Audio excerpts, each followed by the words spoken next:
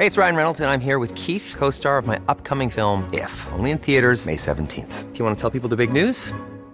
All right, I'll do it. Sign up now and you'll get unlimited for $15 a month and 6 months of Paramount Plus Essential Plan on us. MintMobile.com/switch. Upfront payment of $45 equivalent to $15 per month. Unlimited over 40 gigabytes per month. Face lower speeds. Videos at 480p. Active Mint customers by 531.24 get 6 months of Paramount Plus Essential Plan. Auto renews after 6 months. Offer ends May 31st, 2024. Separate Paramount Plus registration required. Terms and conditions apply if rated PG. Millions of people have lost weight with personalized plans from Noom. Like Evan, who can't stand salads and still lost 50 pounds. Salads generally for most people are the easy button, right? For me, that wasn't an option. I never really was a salad guy. That's just not who I am. But Noom worked for me. Get your personalized plan today at Noom.com. Real Noom user compensated to provide their story. In 4 weeks, the typical Noom user can expect to lose 1 to 2 pounds per week. Individual results may vary. Hiring for your small business? If you're not looking for professionals on LinkedIn, you're looking in the wrong place. That's like looking for your car keys in a fish tank. LinkedIn helps you hire professionals you can't find anywhere else, even those who aren't actively searching for a new job but might be open to the perfect role. In a given month, over 70% of LinkedIn users don't even visit other leading job sites. So start looking in the right place. With LinkedIn, you can hire professionals like a professional. Post your free job on linkedin.com/achieve today.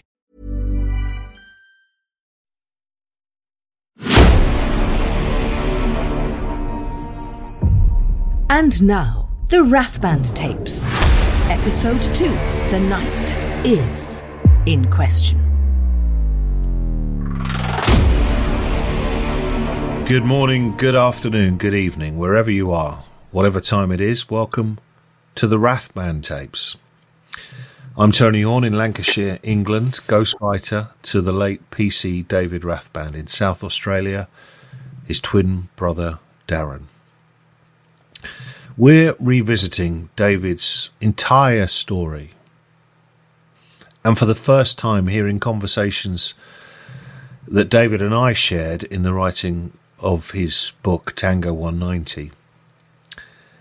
Conversations nobody, including Darren, has ever heard, so you're hearing this for the first time. Some of it's not easy, some of it we've left out. We won't cover everything, and some bits we'll visit briefly and return to later. Some names will only be on a first name basis to protect identities of people who perhaps don't want to be caught up in this story. If you hear the names Stobbart, that's Sam Stobbart, Ness, that's Carl Ness, Owan, that's Coram Owan, and Moat, well, that's just Moat. They are some of the individuals concerned as several lives collided. In the last episode, we spoke of events building up to the 4th of July 2010, including the death of Chris Brown. But now it's time to look at 1242.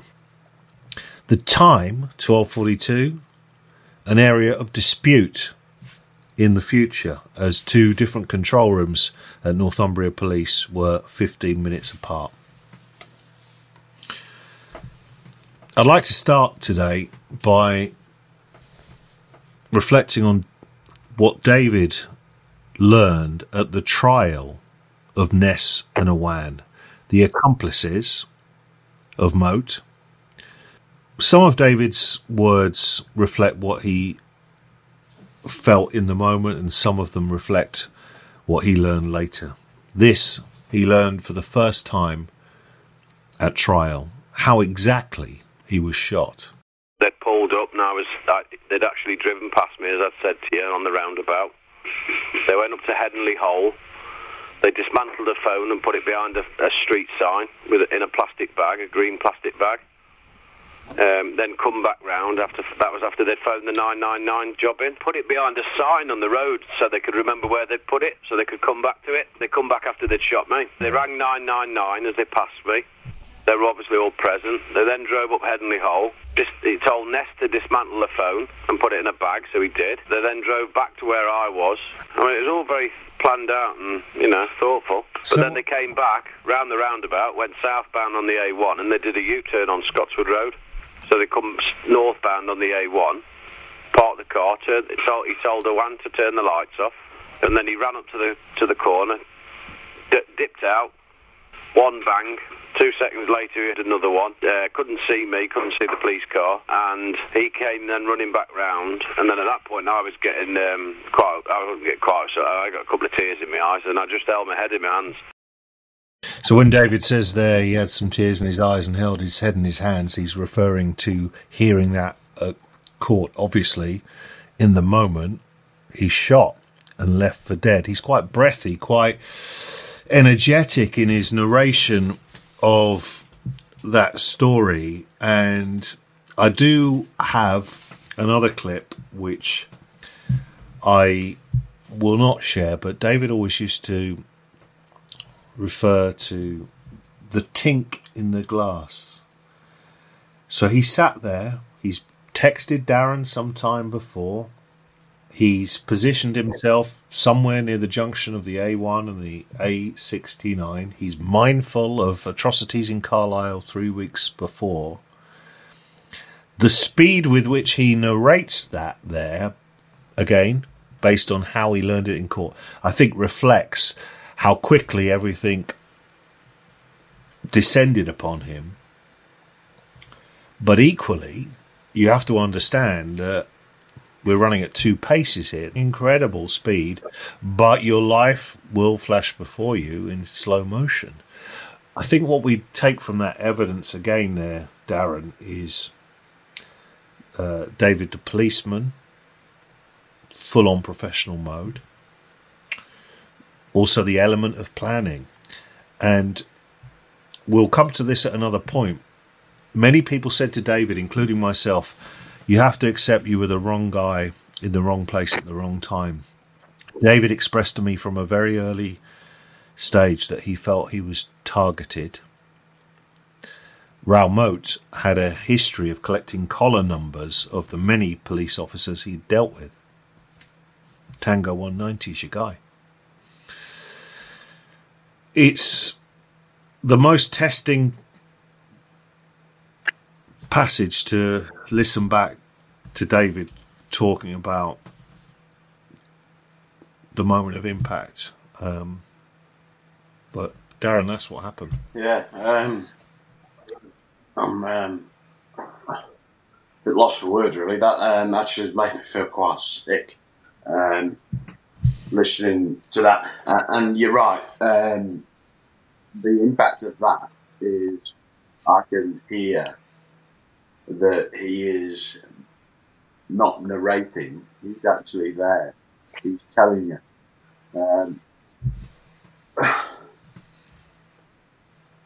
What actually happened at that particular time. And that's, let's face it, that's what you would do as a victim or somebody involved in something as significant as this.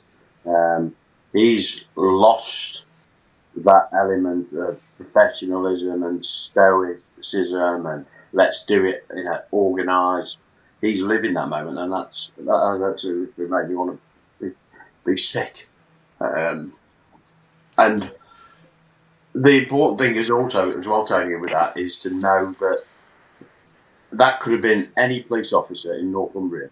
And it's not, it's easy to put blame. And having been a policeman for a number of years, the idea of hindsight is what the police are always judged by when it's in regards to anybody other than one of their own. And this is through experience. When it's one of their own and they can be held accountable, hindsight never comes into it within that police service. And this is clear, for me, this is clearly one of those issues. They knew, and I'm sure you're going to cover the phone call, it's clearly in public domain. They knew he was going to target a police officer. And David wasn't the first police officer he saw. There was one that turned into a police station, I believe, that was in his sights, and he escaped what David got.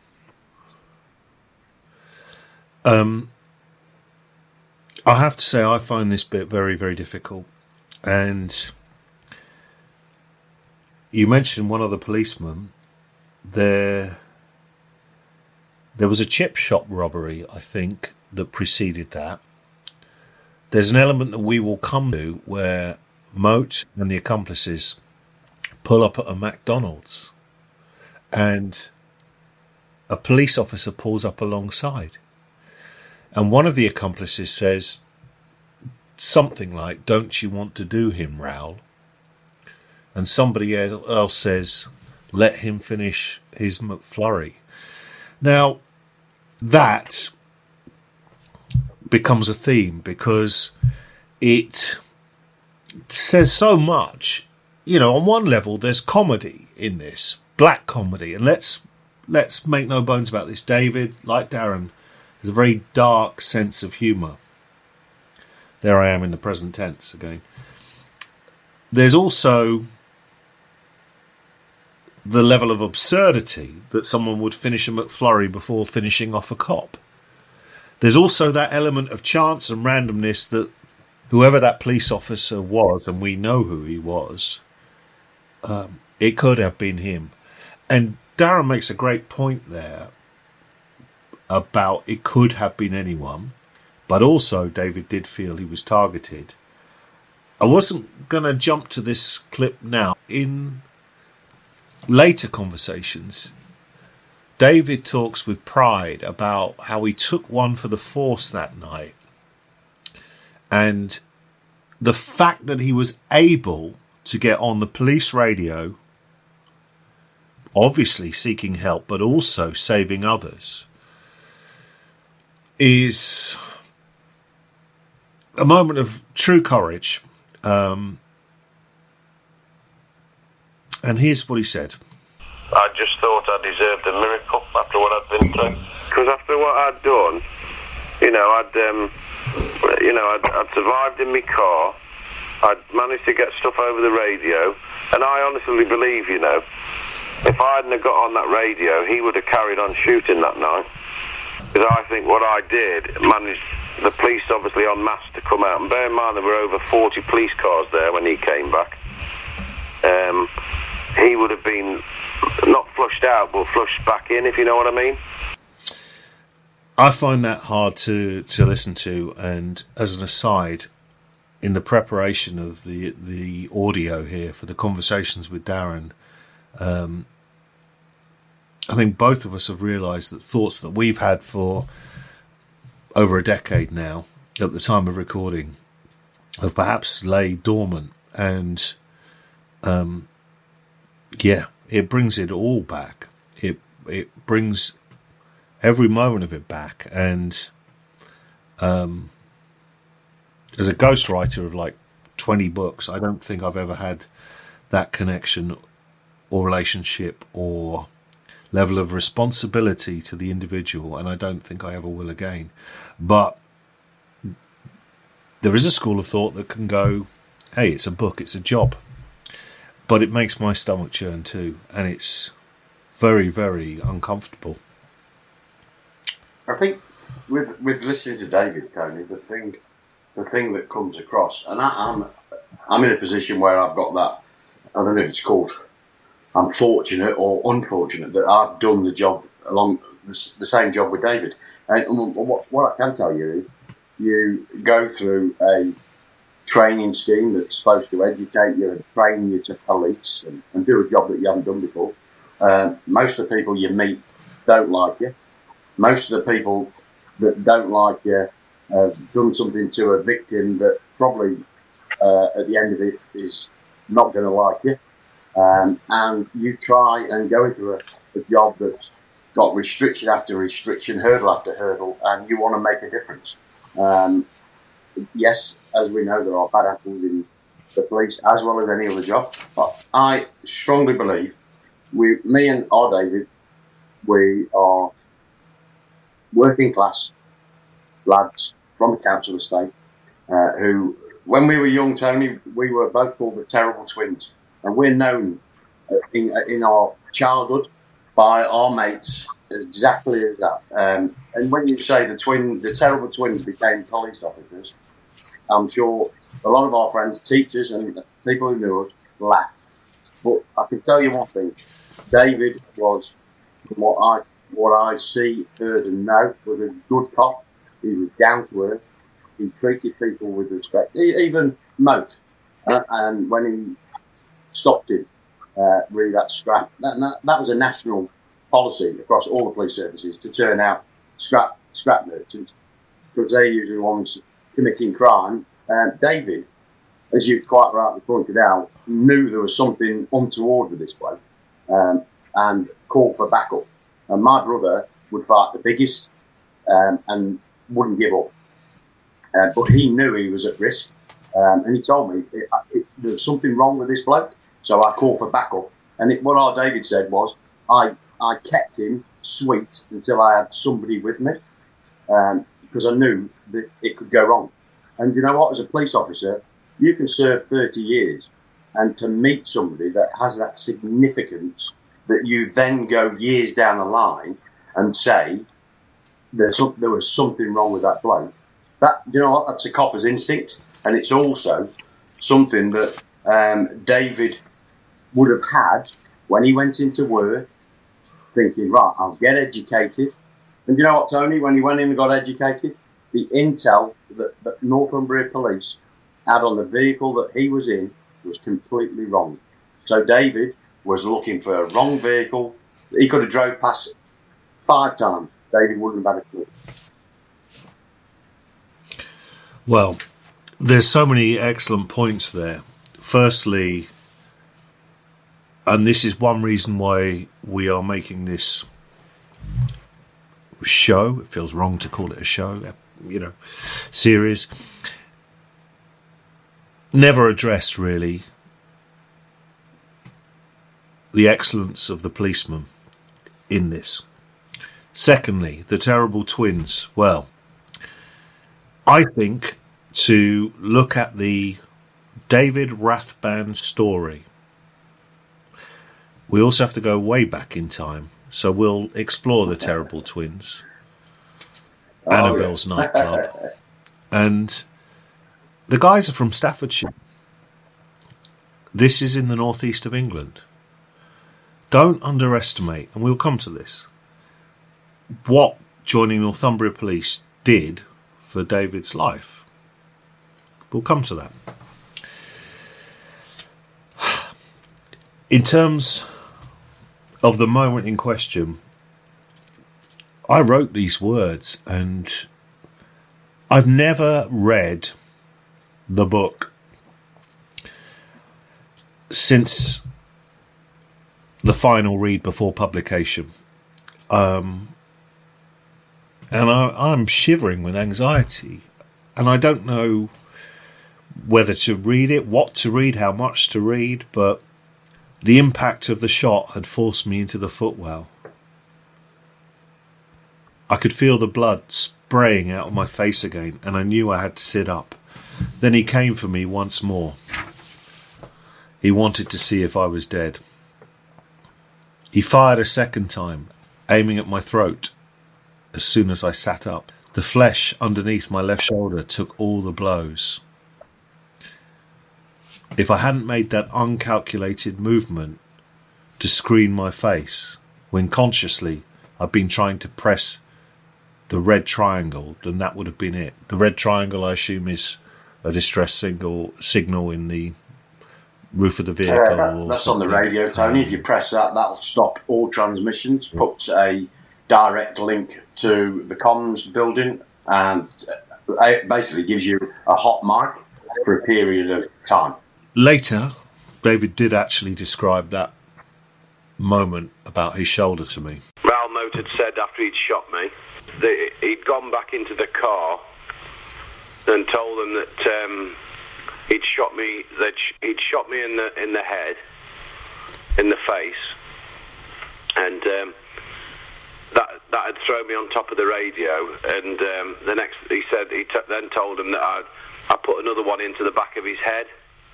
So that made me laugh because he obviously wasn't very good. I thought that quite. I found it quite rewarding, the fact that he got everything completely wrong. The fact that he hadn't shot me in the head. I'd actually put my shoulder up. That's quite significant, that second shot. The second shot straight through the glass meant that I was probably looking at minutes left rather than hours. Moat would have been convinced I was finished. I'd slumped back into the same position he would have seen me in after the first shot. The patrol car door remained open with my right foot in it. I've got to find the gear lever, I told myself. How I was having clear thoughts, I do not know. Perhaps it was my training kicking in. Perhaps human instinct.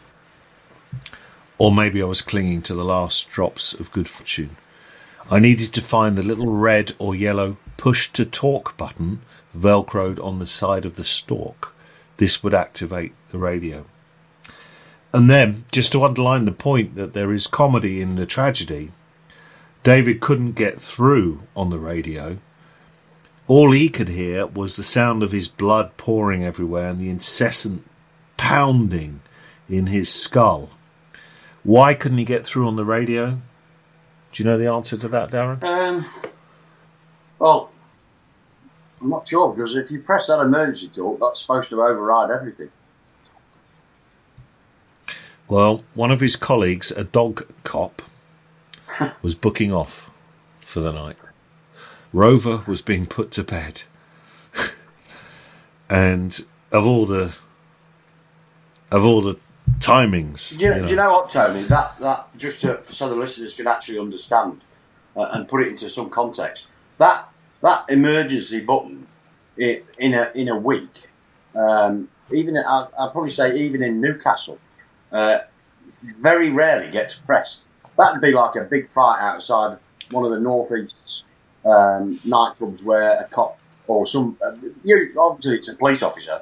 They're on the floor getting their head caved in, and either that police officer or somebody else says, we need some backup, we need it now. So, and I'm sure it gives an audible noise to say that's what's been pressed. What people cannot understand...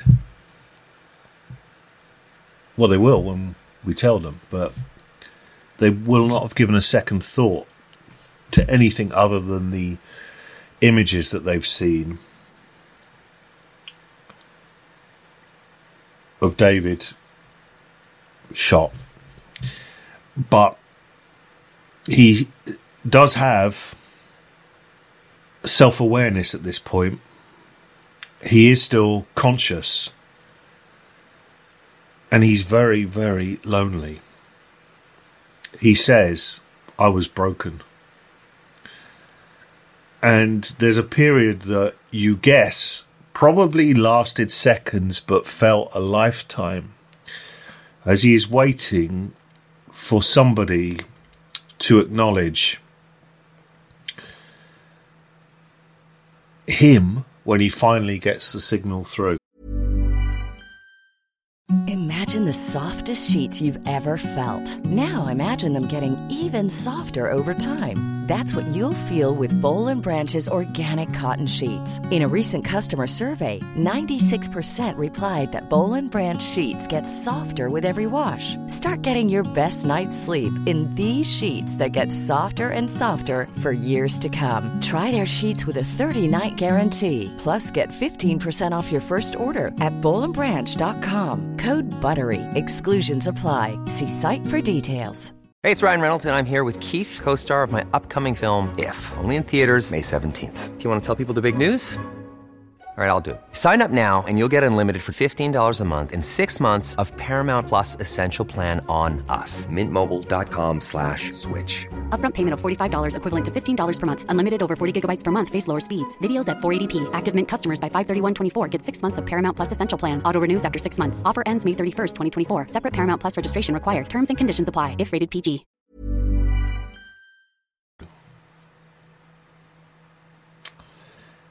And David told me Andy Nicholson said, he said he's just been shot. Find out where David is on his sat-nav. Do a GPS on him. Tango 190. needed help.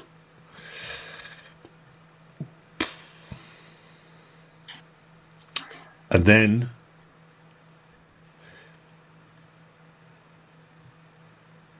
his world turned to blackness. He told me, Darren, that he died in that car, and he also told me there was no way in the world he was dying in that car.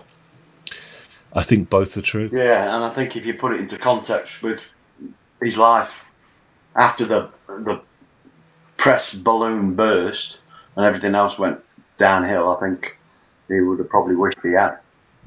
And that moment, you know, Tony, where you're sat, and this is irrespective of being a police officer, this could happen to anybody.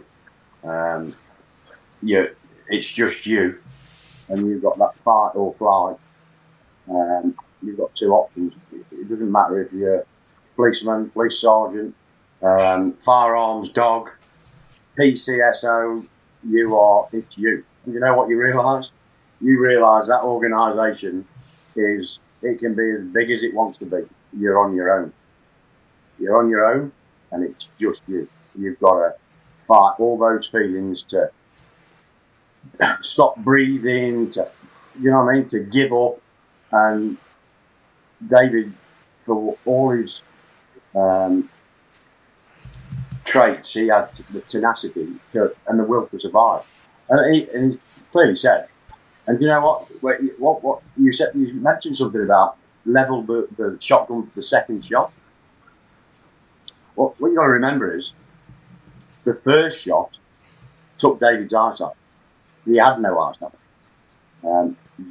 The impact of that first shell smashed one eye, retina, and stuff out. There was nothing left of that one. And the one that was remained was, I only ever saw it once, Tony, and it made me feel, that made me want to be sick. It was just surreal. It looked like a dry pruning, and it didn't work. The retina had been severed. He had no eyesight. So how he saw that second shot is anybody's guess. But he did enough to stop him getting shot again, point blank in the face. There's a few points there.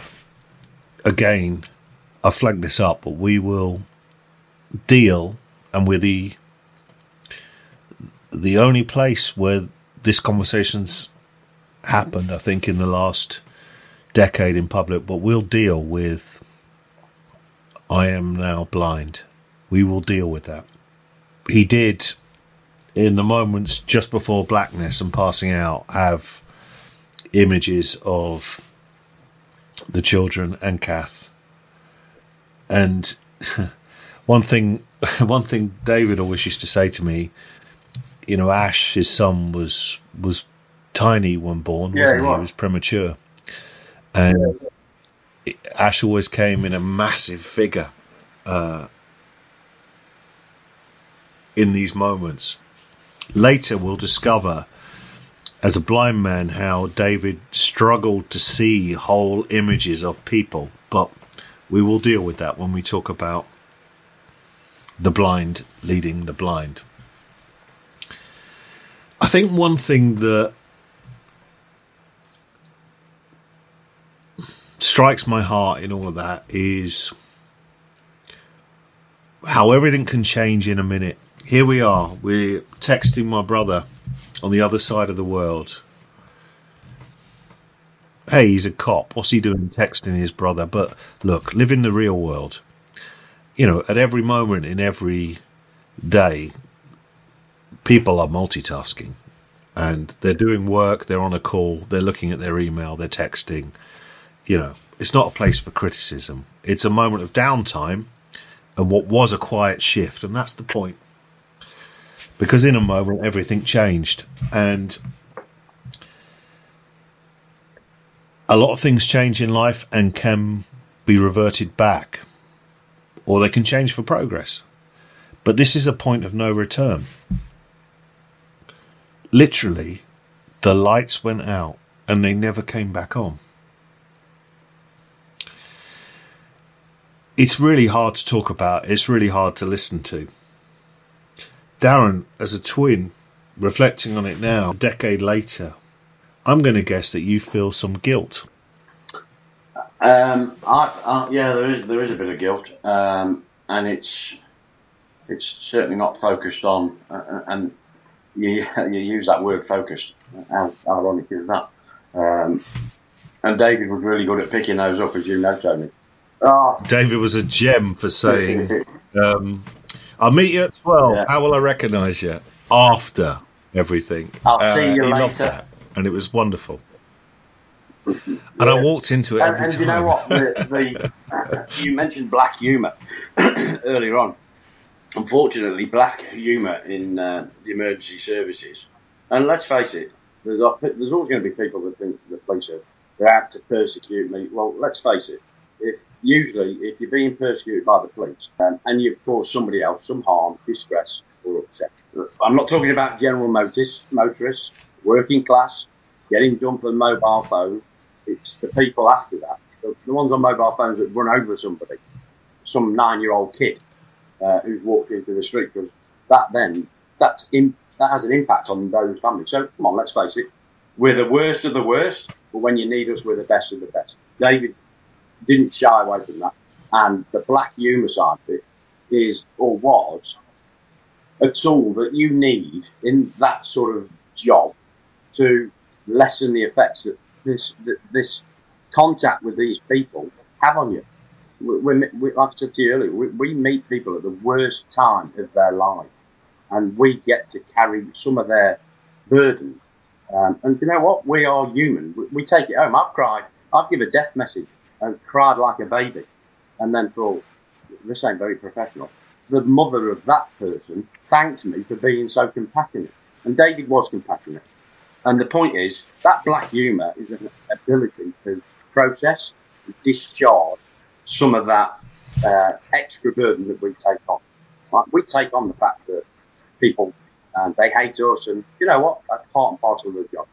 We still try to make that difference. David, he you know what? He, even when he gets shot, he wants to make a difference to other people. He wants to make sure nobody else gets hurt. And you know what? David was the first person to say he wasn't a hero, but you know what?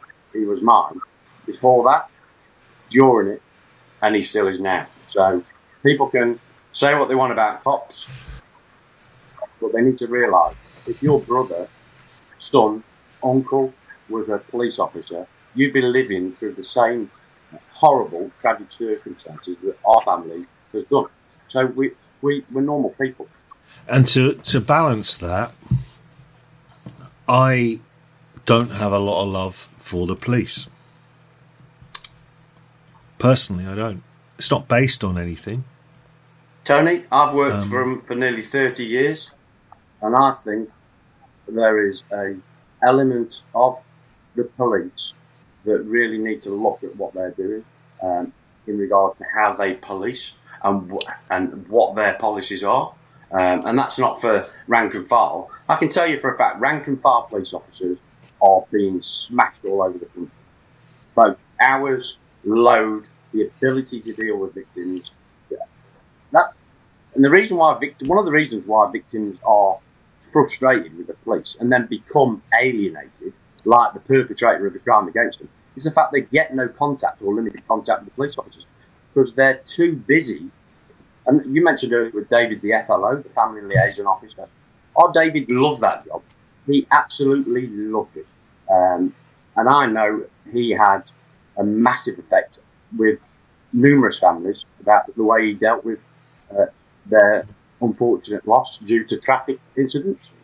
And here we have that moment where the policeman, the witness, the victim, now requires his own FLO, Family Liaison Officer. I'm going to re-ask you the question.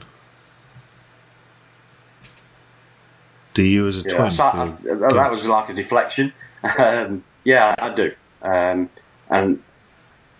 there are two main reasons why I feel guilt. And this is what I've got to live with for the rest of my life. The first element that I feel responsible for is the fact that after David was shot, and I decided that if I didn't put something in place, he would give up. I thought it best to start a charity for him. So in the background, while he was in hospital, I thought of and put into motion the Blue Lamp Foundation. So he had something when it all went wrong within the police. Because Tony, I knew where he was with his eyesight. I knew that it would come to an end. That's my first piece of grief, putting that into place, because I'm not sure if that helped, hindered, put off, or caused him to become disillusioned, part of the process with Kath and everything else. And the second bit of grief, guilt. I'm not sure if I feel guilty about it. And this is, people may think this is difficult. When David left me in Australia, having returned again from going back home for Christmas, he came back and told me he sat me down and asked me to do various things in regards to if something should happen. Reassured me nothing would happen. There was an element of me, Tony, that knowing David, knowing me, what was possibly going to happen, and I thought it would have happened earlier. And again, that's the link to the charity and keeping him busy. He drove off, said, "I love you, Darren," and never turned, never just said that, and drove out of my driveway with angered car. And I knew then that would be the last time. You have to bear with me, because I can see that now. He drove off, and having said that, I knew that was the last time I'd see my brother. And I could have stopped.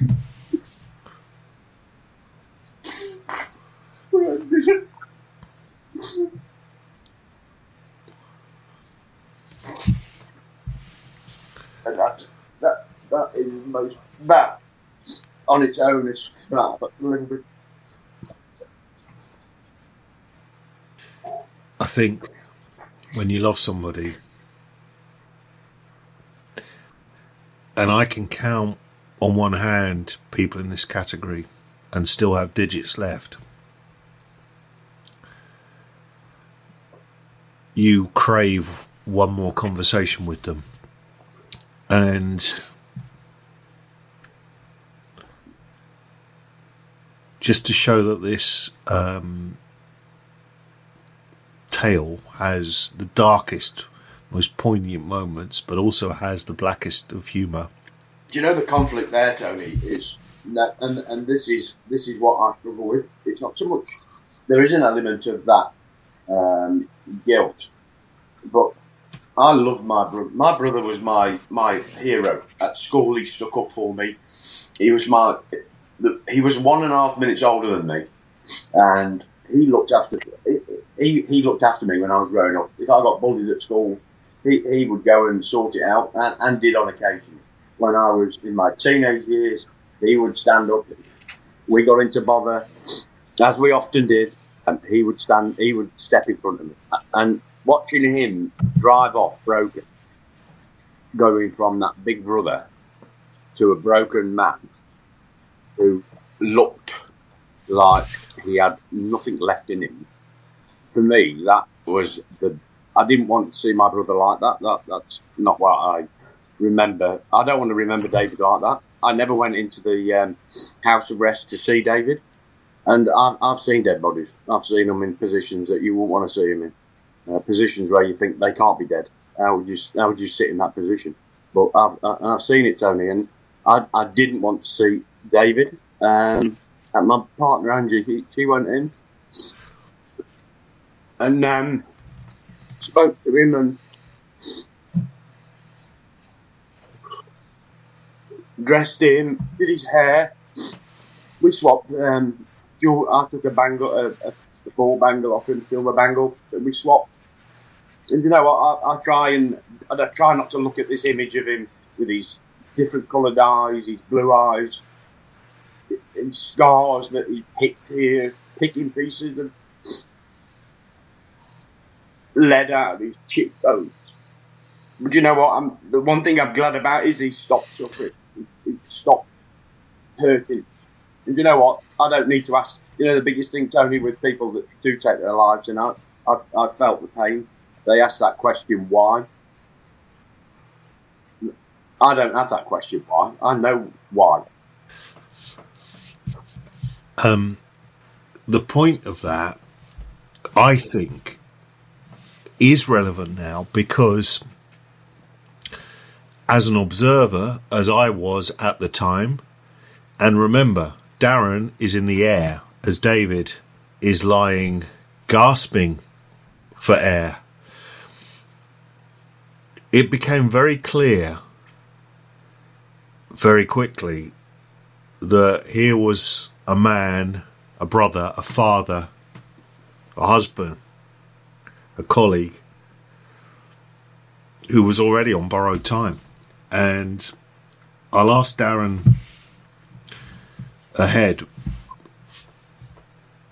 of his mind when he walked into that hospital room. But to the night in question, I'm stunned that he survived. It breaks both our hearts and many other people's hearts to know that he survived that, but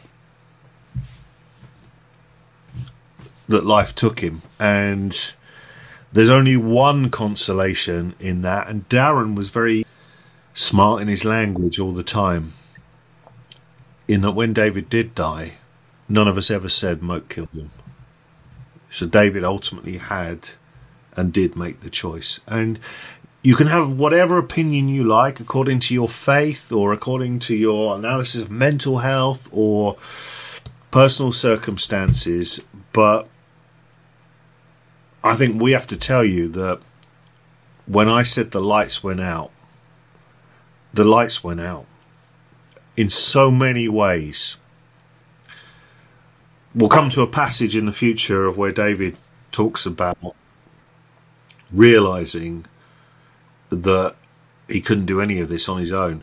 That's a couple of weeks forward, just 14 days on from this moment. But this moment is frozen in time. He is left for dead in a police vehicle. A gunman and his two accomplices are on the loose, and they can do heaven only knows what more, having already ducked the guy at Seaton Delaval whilst they were having their McFlurries. There's blood pouring all over the police car. David is summoning every last moment of energy to get on the police radio. How he did that is actually a story that's almost too good to be true, because he was dead. You know, he was dead. And there's an allusion there of what went on in the control room that night. Again, we will come to what the officers and call operatives knew, because what we haven't actually spelt out is that even though David mentioned it, I think earlier in the clip, Moat rang in, and many people will have heard the audio in the time that followed this, but perhaps need a reminder. He said, "I'm hunting cops. I'm the gunman from Bertley last night." Subject to some legal argument, there appears to be approximately a 15-minute window in which that warning was not passed to the officers on the ground. I'm not a policeman. I'm not a lawyer. I can make bad decisions in life. But I do think that if an atrocity, an assassination had happened the night before, and I received a call and I knew it was the gunman from Bertley, I think I would have hit whatever comms were available to me to say, have to take this seriously while we check it out. The alleged gunman from last night has rung in and says he's hunting cops. All cops do not remain stationary. Given as well the events of Carlisle a few weeks before, I'm not saying you had a dry run, but that would be in your subconscious. It is horrific to think that there was that opportunity, and I don't think even the most vocal defender of Northumbria Police could sit here and say, no, we did nothing wrong. I think anybody could say, yeah, if we had our time again, we'd have put that out. Unfortunately, whatever litigation followed, whatever bravado followed, whatever the right noises were for the press in the week where the manhunt ensued, there's a window there in which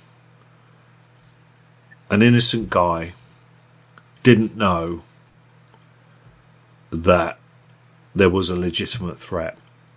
And I think I've summed that up right, Darren.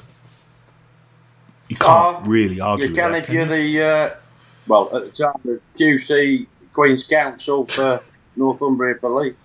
But as you say, if your listeners or our listeners can just sit there and just say, what would I have done had I been in that position, having just been told by a gunman who's already shot 2 people, I'm after one of yours, knowing that it's a credible threat, he's got a firearm, he's mobile, he's not pinpointed. Doesn't common sense say, give them the information so they can make educated decisions, i.e. And the IE is a simple, all patrols, the shooting from last night, the police officers patrol will know exactly what that was. Please be advised, call just taken from gunman, he is out targeting police officers. Return to your station or stay mobile until further notice. I've thought about that in about 10 seconds. I've probably had 12 years. I could have done that on the night, Tony. The argument in court is they had somebody who was a controller asked to make that. Tell the courts now what you would say. He was that unprepared. On the night David was shot, he couldn't make that call. In court, how funny, he couldn't work out what to say then.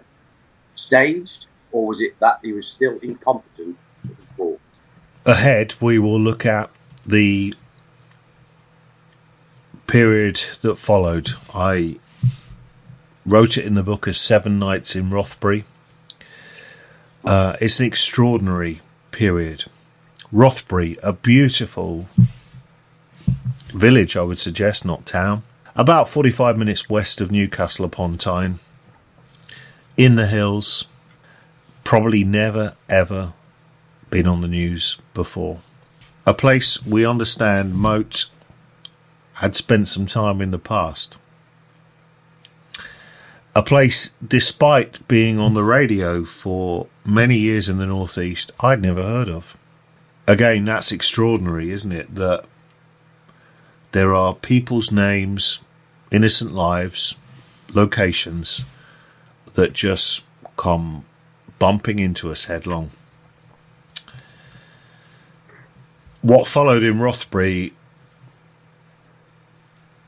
was, in my opinion, Northumbria Police at their best and also at their most exposed. We'll deal with that.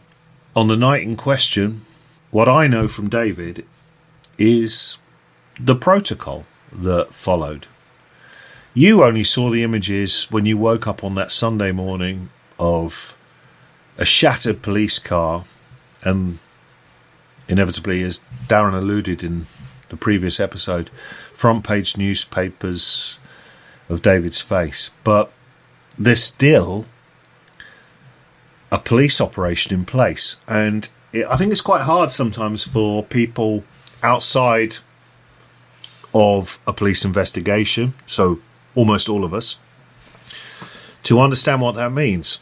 In summary, Darren, that means we've got a scene of the crime, we've got a dying man, we've got a man on the loose and his accomplices, we've got protocol, we've got the way we do things, we've got agreed operations procedure, we've got one of our own out for the count and not coming back. But still there's a police operation. And I got a little insight into this from David. The number of officers that rushed to the scene, and despite agreed protocol for an emergency scenario, there was a loyalty to David that was personal. There was a loyalty to a colleague, knowledge that it could have been one of their own. And some of those officers, brilliantly in my opinion, acted as human beings as well as being police officers. My last memories were Nathan speaking, Steve Wynn, but I can remember seeing or knowing that Paul and Chris had been, you see. And then we had this conversation, and I said to him, what can you remember? What happened? What were you there? Where were you? And they basically told me that what they'd done, they'd been in that end of Newcastle, and they'd heard the call come, and I think I'd said to you, they must have come southbound on the A1 because Nathan came from the other way.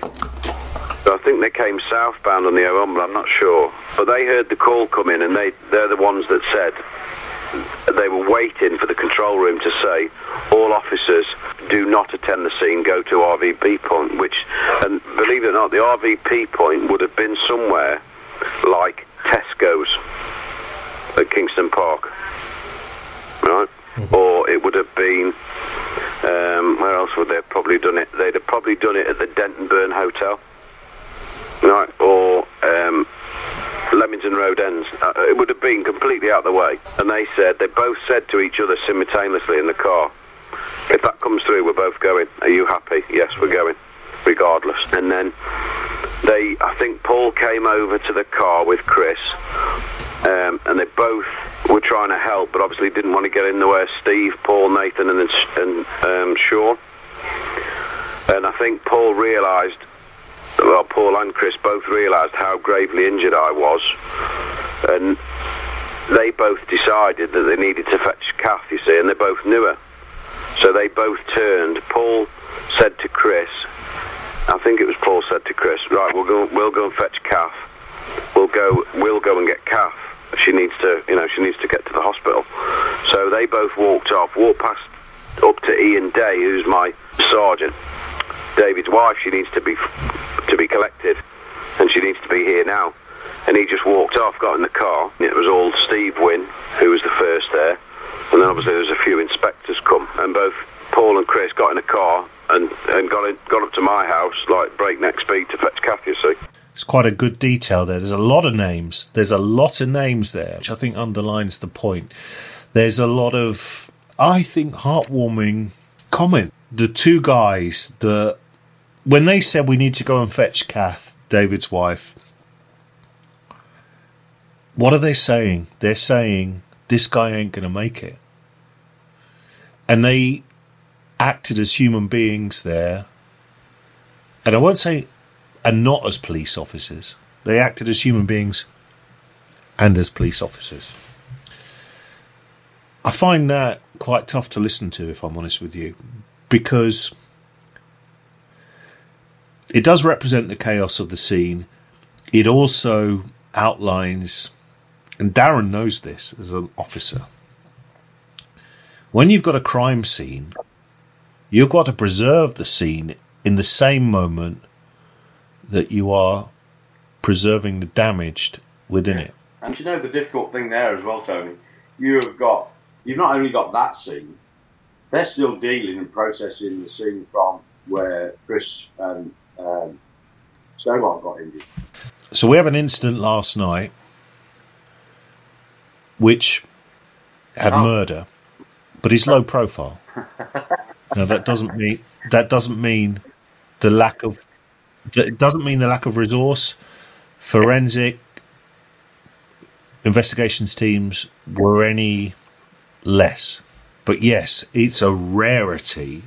Well, Google how many people are shot dead in Newcastle. So that happened. So that was a shock to the system. It also underlines what Darren said in the previous episode about how we're playing catch up, because the correction services had alluded to the fact that Moat was a threat.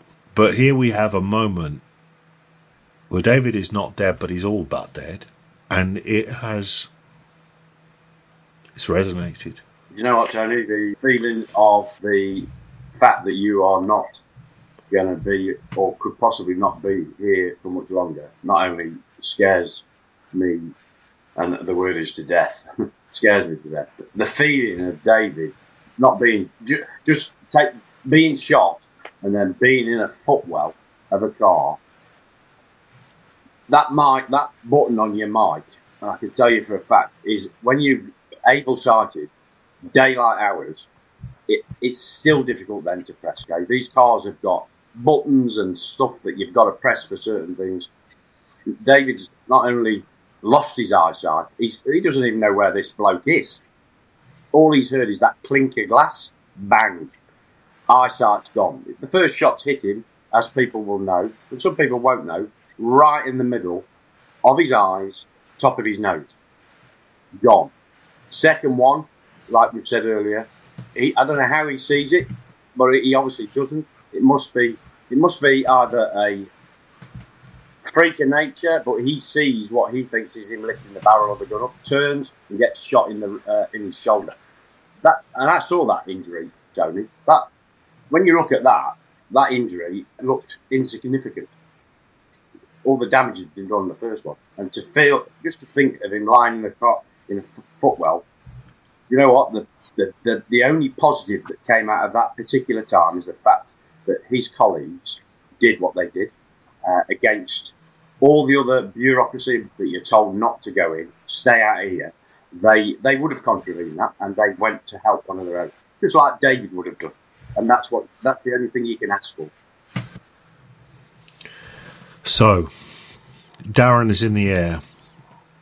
Two colleagues are racing to Blythe in Northumberland to bring Kath to the hospital. David is all but gone. Around him, his colleagues merge as investigators and as helpers. There is still a gunman on the loose with two accomplices. All roads, well, just one, lead to Rothbury. And that's where we'll head next time, as the story continues.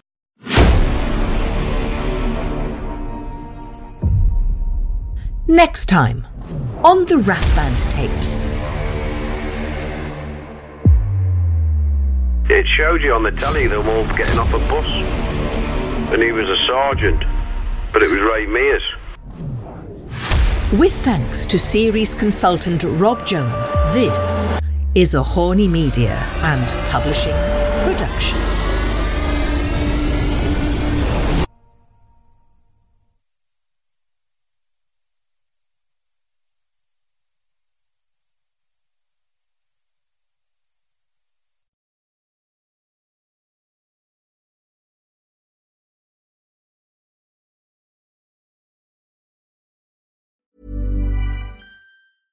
Imagine the softest sheets you've ever felt. Now imagine them getting even softer over time. That's what you'll feel with Boll & Branch's organic cotton sheets. In a recent customer survey, 96% replied that Boll & Branch sheets get softer with every wash. Start getting your best night's sleep in these sheets that get softer and softer for years to come. Try their sheets with a 30-night guarantee. Plus, get 15% off your first order at bollandbranch.com. Code BUTTERY. Exclusions apply. See site for details.